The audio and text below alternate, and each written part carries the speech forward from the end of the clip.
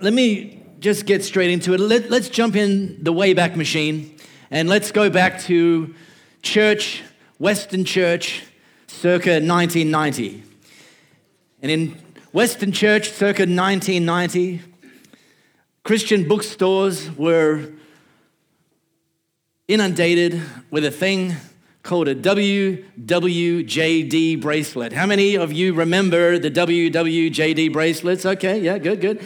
How many of you ever owned a WWJD bracelet? All right. How many of you are still wearing one this morning? Okay, wave it in the air like you just don't care. Nobody? All right, fair enough. Good choice. This phenomenon, WWJD, stands for What Would Jesus Do?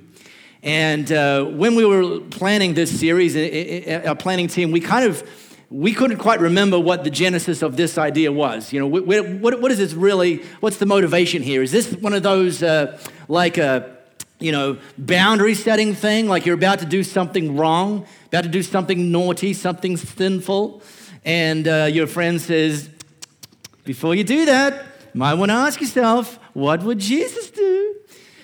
Possible, we couldn't remember. Or is it more of a permission slip, like in this situation or in these circumstances, or what would Jesus do?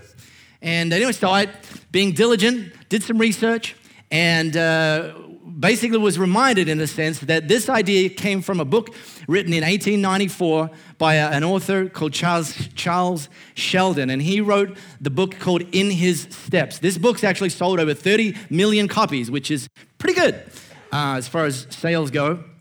And in the book, it's kind of an allegorical tale of a small town in America where the town essentially chose to ask themselves the question, what would Jesus do? Because here's the thing, you can read the Bible from cover to cover, and I recommend you do. You can read the Bible regularly throughout, slice and dice it. There is certain things, certain circumstances, certain situations that you and I will face that actually there's not always a prescriptive answer, a prescriptive what should I do in this situation. And so there's this sense of, well, I'm not sure. The Bible doesn't just say in this case 1, 2, 3.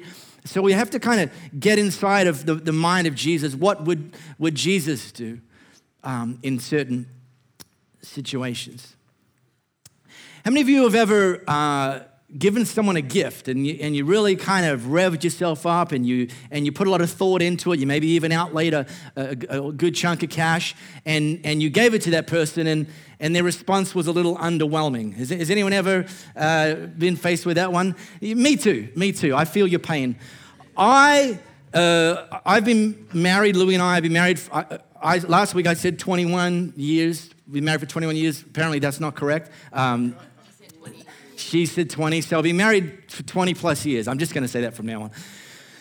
We've been married for 20 plus years, and if you go back through Louisa's Instagram feed, you will not see any bragging photos from her of gifts that I've given her. Unless they're tagged with a hashtag fail. Like I have not done well when it comes to giving gifts. In fact, when we first were dating, Louis, and first married, or we were engaged, Louis turned 21.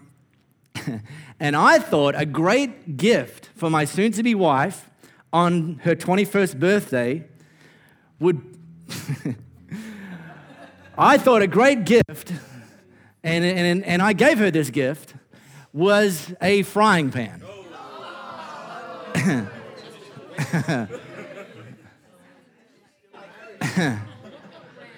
She should have run right then. Because here's the thing, as far as gifts giving go, from me to Louis, that was my peak. That was as good as it gets. I actually got progressively worse, if you even thought there was such a thing as worse. There was, I can show you. So anyway, recently Louis was turning 40, and I thought, 40, it's one of these milestone birthdays. Here's my chance.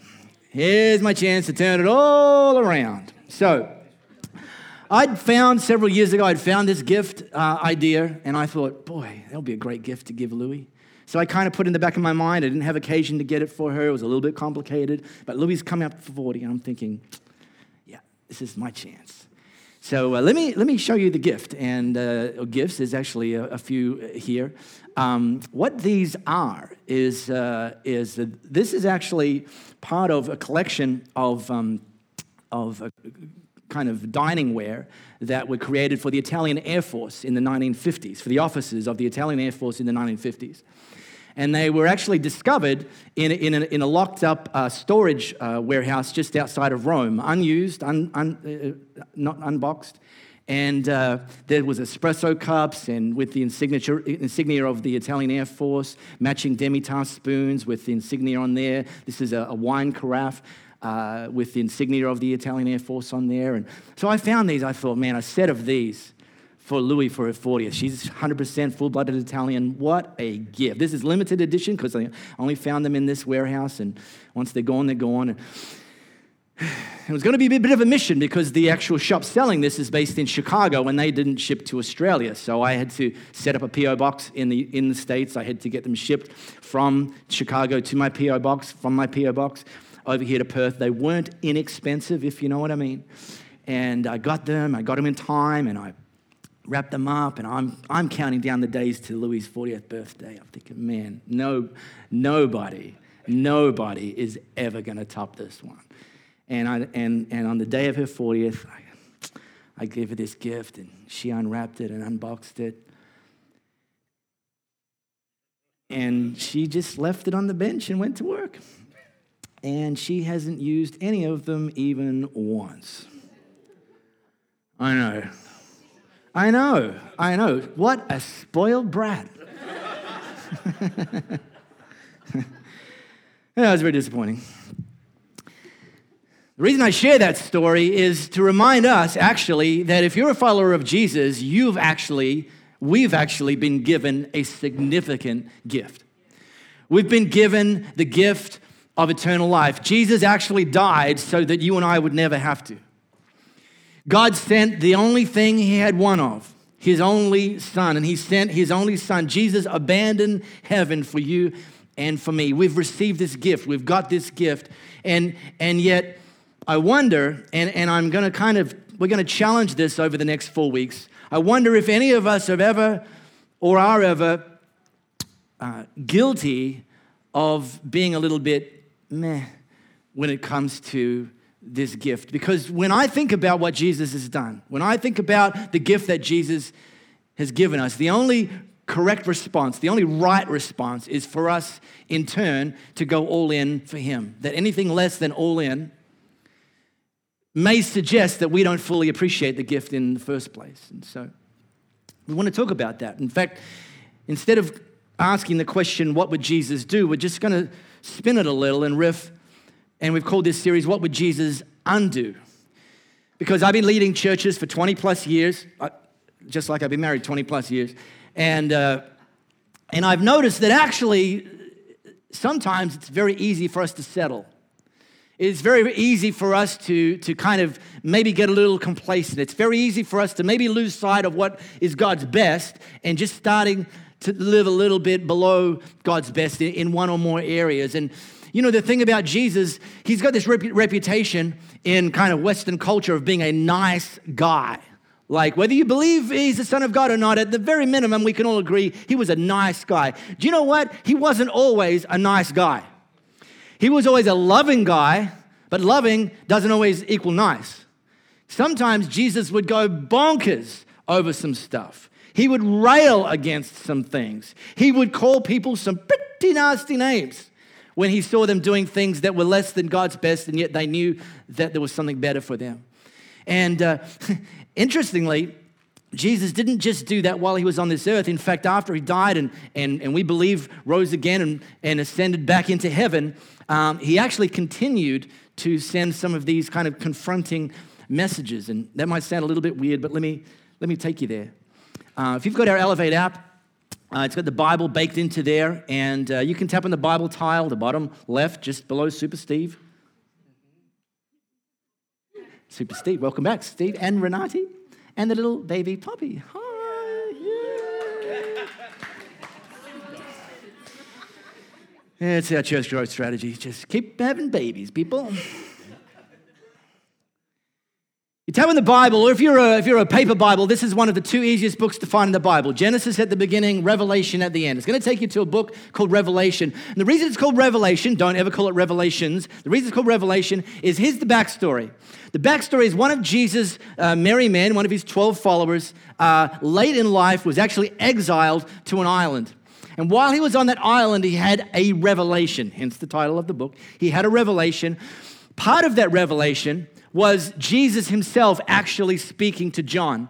And a part of that is that Jesus sent John a message, or basically sent a message through John to 7 different churches in that area, or in the known world at the time. And one of those churches is a place called Laodicea. So Jesus actually, through John, wrote more words to this church in Laodicea. The thing about Laodicea, it was a pretty well-known, pretty thriving city. And about 35 years prior to this revelation, it had actually been largely destroyed by an earthquake.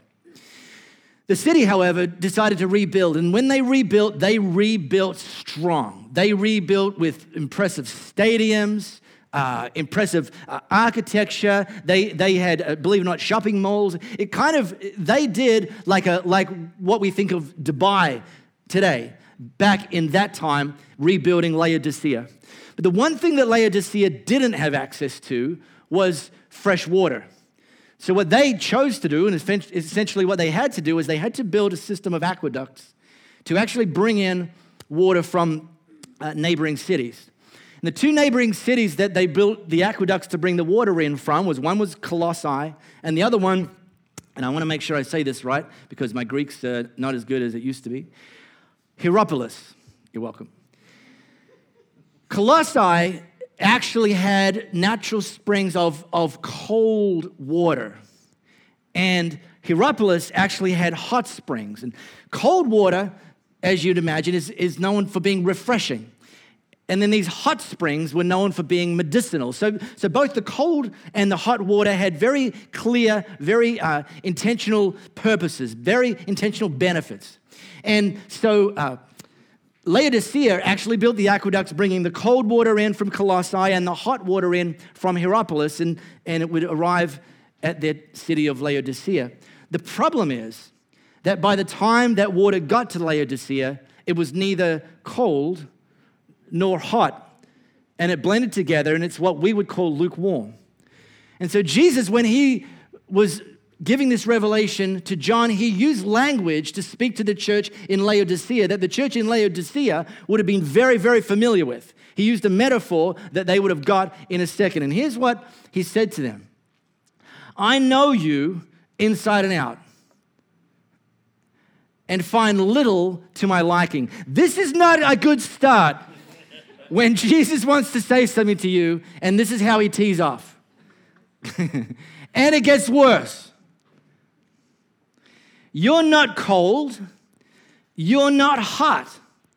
Far better to be either cold or hot. You're stale. You're stagnant. And you make me want to vomit. Them's fighting words, baby. Now I'm going to, instead of using the word lukewarm, let me just swap in the word indifferent. And as much as it was obviously true for the church in Laodicea, and I hope that when Jesus got this message to them that they actually course corrected, that they actually realized that there was something in their life that they needed to undo, that Jesus wanted them to undo, I want us to ask that question. I want us to ask that question. Is there anything in our life that Jesus would want to undo? Is there any area that we've settled? Is there anything that we're neither hot nor cold and we just kind of meh? That instead of living all in, instead of taking it to the limit, instead of saying, God, what's your best? I want to go after you and I want to go after your best. We're just kind of indifferent. And if you are, by the way, this is going to be a pretty confronting message, but it can end well. If you're indifferent, you're probably not alone. Because it's very easy to get to this place. Last week I talked about drifting, that we can actually drift away from following Jesus, not necessarily, not even typically in an instant, but generally it's a gradual, over a period of time kind of thing. The same with indifference, that we first meet Jesus and we're hot for him, and yet sometimes, for some of us, there's areas in our life that over the course of time, gradually, we've become indifferent. And one reason is, and Jesus himself pointed this out, is self-sufficiency. Jesus went on the very next breath saying to this church in Laodicea, you brag, I'm rich, I've got it made, I need nothing from anyone. Oblivious to the fact that you're a pitiful, blind beggar, threadbare, and homeless. This was 2,000 years ago. I kind of think this is even more applicable today. That self-sufficiency has become something of a god in its own right. That you and I, we're actually in a culture that teaches us to be self-sufficient. That actually provides us with certain tools that make it easy for us to be self-sufficient. I mean, you've got your job, you've got your Netflix subscription, you've got your comfy couch, and you've got your nice television. And they're not bad things. I have all of those as well. I have a 4-burner barbecue. Some of you do too. They're not all bad things. But the danger is that we may be spending all of our time, money, and energy accumulating stuff, but it's not always the stuff that matters most. And whilst the stuff isn't necessarily evil or wrong or bad, if that's the source of our attention, if that's our focus, if that's our primary goal, if that's what we're chasing after, if that's all we're going after so that we can be self-sufficient, the trick is, or the trap is, our life can be full of stuff but empty of purpose. And I want to put it to you that as followers of Jesus, our life should actually look different from those people in our sphere who aren't yet following Jesus. There should actually be tangible, noticeable things that are different with how we approach life than somebody who's not a follower of Jesus. And yet, I've seen people who are followers of Jesus that don't actually scratch and smell much different from people who aren't yet following Jesus.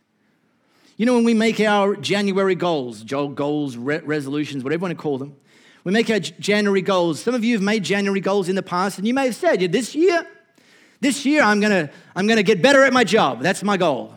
I'm gonna drop a few kilos. That's my goal. I'm gonna spend more time with my kids. That's my goal. I'm gonna start a new hobby. That's my goal. And none of these are bad things. But are we and do you bake in kingdom goals in your goals? Or do your goals just look like your next door neighbor or the person in the cubicle next to you? Because some kingdom goals, and it's not for me to tell you what you should level up in your goals, but let me just give you a few kickstarters. Have you set a goal at the beginning of the year to become a more effective team member in the team you serve here at Elevate Church? So we say to our team members, are you getting better or just getting ready? And going through the motions. Is that a goal? Getting better at your job, fantastic. What about also getting better at serving in the church? What about a goal of this year I'm going to invest in my marriage? Maybe that means you're actually going to go to some counseling together. Not because your marriage is completely off the rails, but you want an upgrade and you'd like someone to give you a hand. That's fantastic. That's a kingdom goal. Maybe it's a financial goal that's not just about increasing your superannuation, but also increasing your giving. That's a kingdom goal. Maybe it's stepping up to lead. You know, you've been a team member or a part of an Elevate group for a certain season or for a period of time, and you're thinking, I'm gonna put a stretch goal in there, a kingdom stretch goal, and step up into more of a leadership goal. I'm going to read the Bible in a year. I'm going to start in January. I'm going to finish in December. I'm going to go through the Bible in a year. Some of you have done that. Some of you have never done that. That's a kingdom goal. I'm going to lead one person to Jesus this year. That's a kingdom goal. I'd almost put it to you, that's the most important of all of these examples that I put in there. And yet, without judging, when's the last time you led someone and introduced them to Jesus. Self-sufficiency. Another one is distractions, and this one doesn't need much underlining. You get it.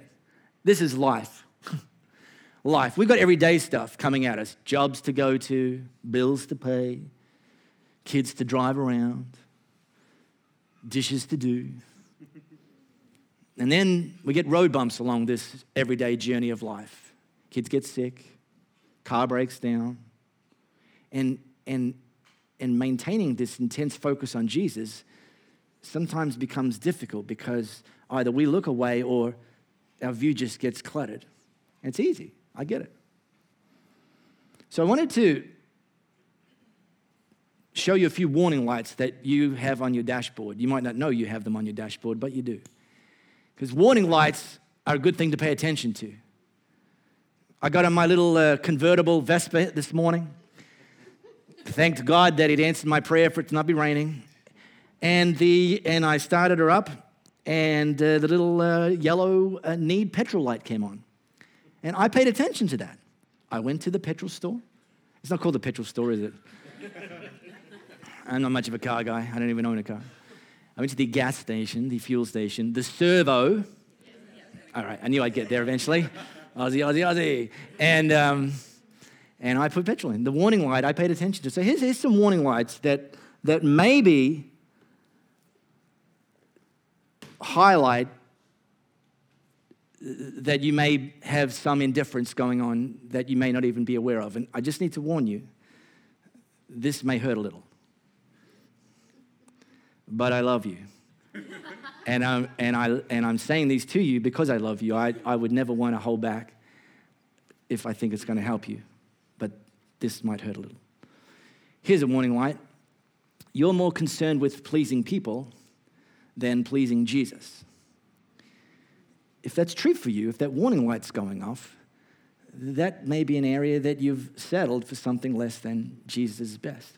I remember maybe 20 years ago, 20 plus years ago, I felt God, wanting me to pursue paid full-time ministry. In other words, become a professional Christian. And I knew I needed to get trained up. I knew I needed to actually put myself in the place that I could become, grow and become more effective. And the church I was a part of at the time, Riverview Church in Burswood, had Friday night youth service and then 4 other services over the weekend. I would go to all 5 weekend services. I wasn't paid to be there. I would serve on the Friday night at the youth ministry, and I would be at all 4 services. Now, I didn't feel God telling me that everyone should do that, but I felt God telling me for a season of my life that I should do that every time those church doors were open, that I was meant to be sitting in there and allowing myself to grow and go on this kind of fast-track journey. And not all of my family and extended family got it. And it caused an enormous amount of familial tension for me because people would have get-togethers, and I'd say either I won't be coming or I'll be coming late because I'm going to be at my church. And they'd look at me like, you're not paid to be there. You know that you don't have to go there. And I'm saying to them, no, I do have to go there because for this season of my life, that's what I feel God is calling me to do. And it doesn't make me a hero, but there could be something in your life that some of your family and friends don't understand. But God's calling you to do it, and you need to actually level up from being more concerned about pleasing people than pleasing Jesus. Here's another warning light. Your thinking is limited to your time on earth. When you think about managing your finances, when you think about how to allocate your time, you're not thinking about eternal stuff. You're not firstly thinking about kingdom stuff. Here's one. This is a doozy. You rationalize sin. Now that word sin, it's not very PC. Good thing is, nor am I. So we use it, but let me clarify what it means because the word sin itself has kind of got a bit janky in people's understanding. The way I like to define it is things that we're doing in our life that are less than God's best. That sin's not defined by God, got the big ruler out and when it was legal to do, bring you into the headmaster's office and crack you. Stop sinning. It's like, no, God points us to a standard that's his best in an area of our life and says, go for that. That's where freedom is. That's where liberty is. That's where blessing is. That's where favor is. That's the sweet spot. Why would you want to live anywhere else? Why would you want to settle for anything less? But sin is settling for something less. And by the way, some sin is a whole lot of fun for a time. And I tell people regularly, some sins, if you're not enjoying them, you're doing them wrong. Because some sins, for a time, are a lot of fun. And while we're having that fun, and while we're kind of, settling into that space, we can rationalize it. It's not porn, it's adult entertainment. Oh, come on, stop being so judgy. Oh, I'm not hurting anybody. Oh, it's not that big of a sin, could be worse. Well, it's not illegal. That's a doozy right there, because some things that the government might green light, God still red lights. That statement always vacuums the air out of the room.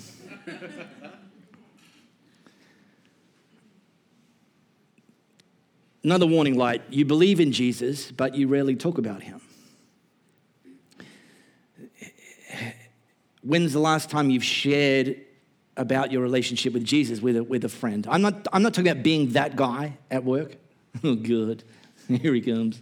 I'm not talking about being that guy, but I'm talking about, are you praying for opportunities to say this family member, this friend, this neighbor, this colleague, God, give me opportunities that in an appropriate moment, in a sensitive way, guide this relationship that I can share or not. And if not, maybe that's a sign for you, a warning light of indifference.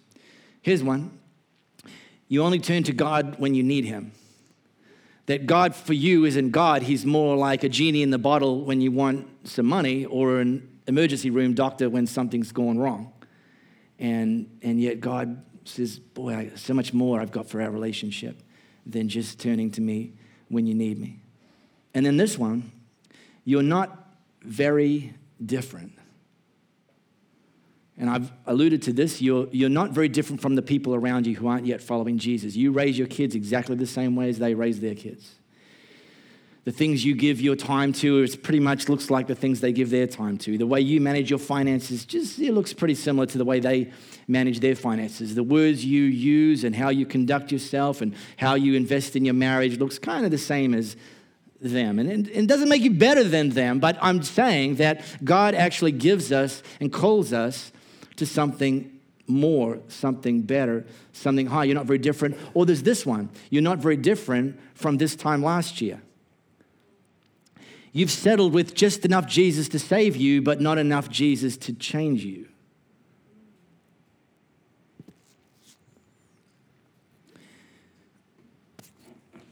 Now,